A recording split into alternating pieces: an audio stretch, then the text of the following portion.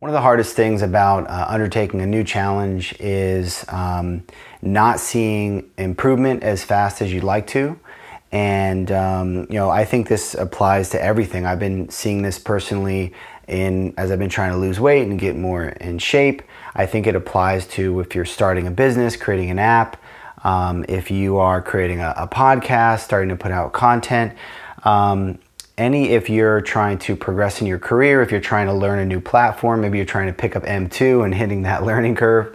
I think that it applies to everything, and we're all different, naturally gifted in different areas. One of the things I've seen with the fitness thing is that I'm just not naturally gifted in that in the same way that I am with building software, for example, like where I can just power through and get something up quickly in a matter of hours or days. Whereas with the fitness thing, it's like I work as hard as I can at it for a week and then no change at all on the scale or whatever. And then you have to basically adjust your expectations to be more realistic. So, in the beginning with the weight loss thing, I was losing weight quicker, and then you kind of plateau, and then your expectation has to change that you're going to lose weight, maybe a pound a week, and then it's going to go up and down with water weight, which can be really frustrating. So you have to get once you get to the point where you know what to expect and it's more finely tuned and you start to hit that, then it starts to be easier to deal with.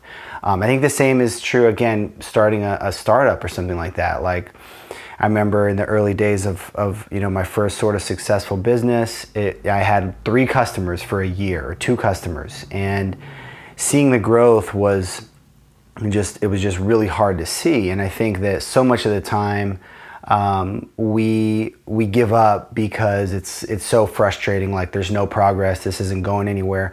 But if you could literally just zoom in and see the minute amount of progress, I think that would be huge. And sometimes you can, sometimes you can't.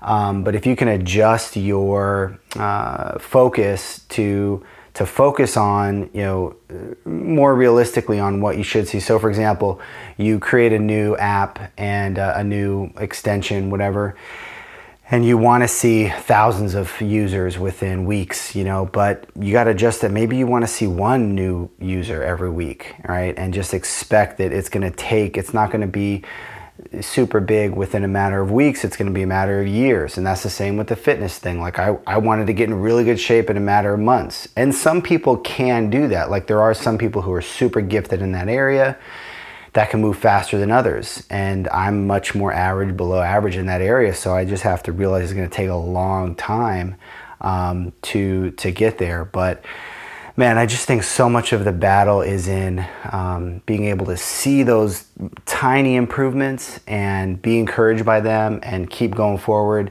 and to not give up. I think we'd be able to persevere much longer, even if the progress was small, if you could just see it. I know I keep saying the same thing over and over again. I'm trying to find a way to express it, but if you could just zoom in and see that minute amount of progress, I think it just makes all the difference.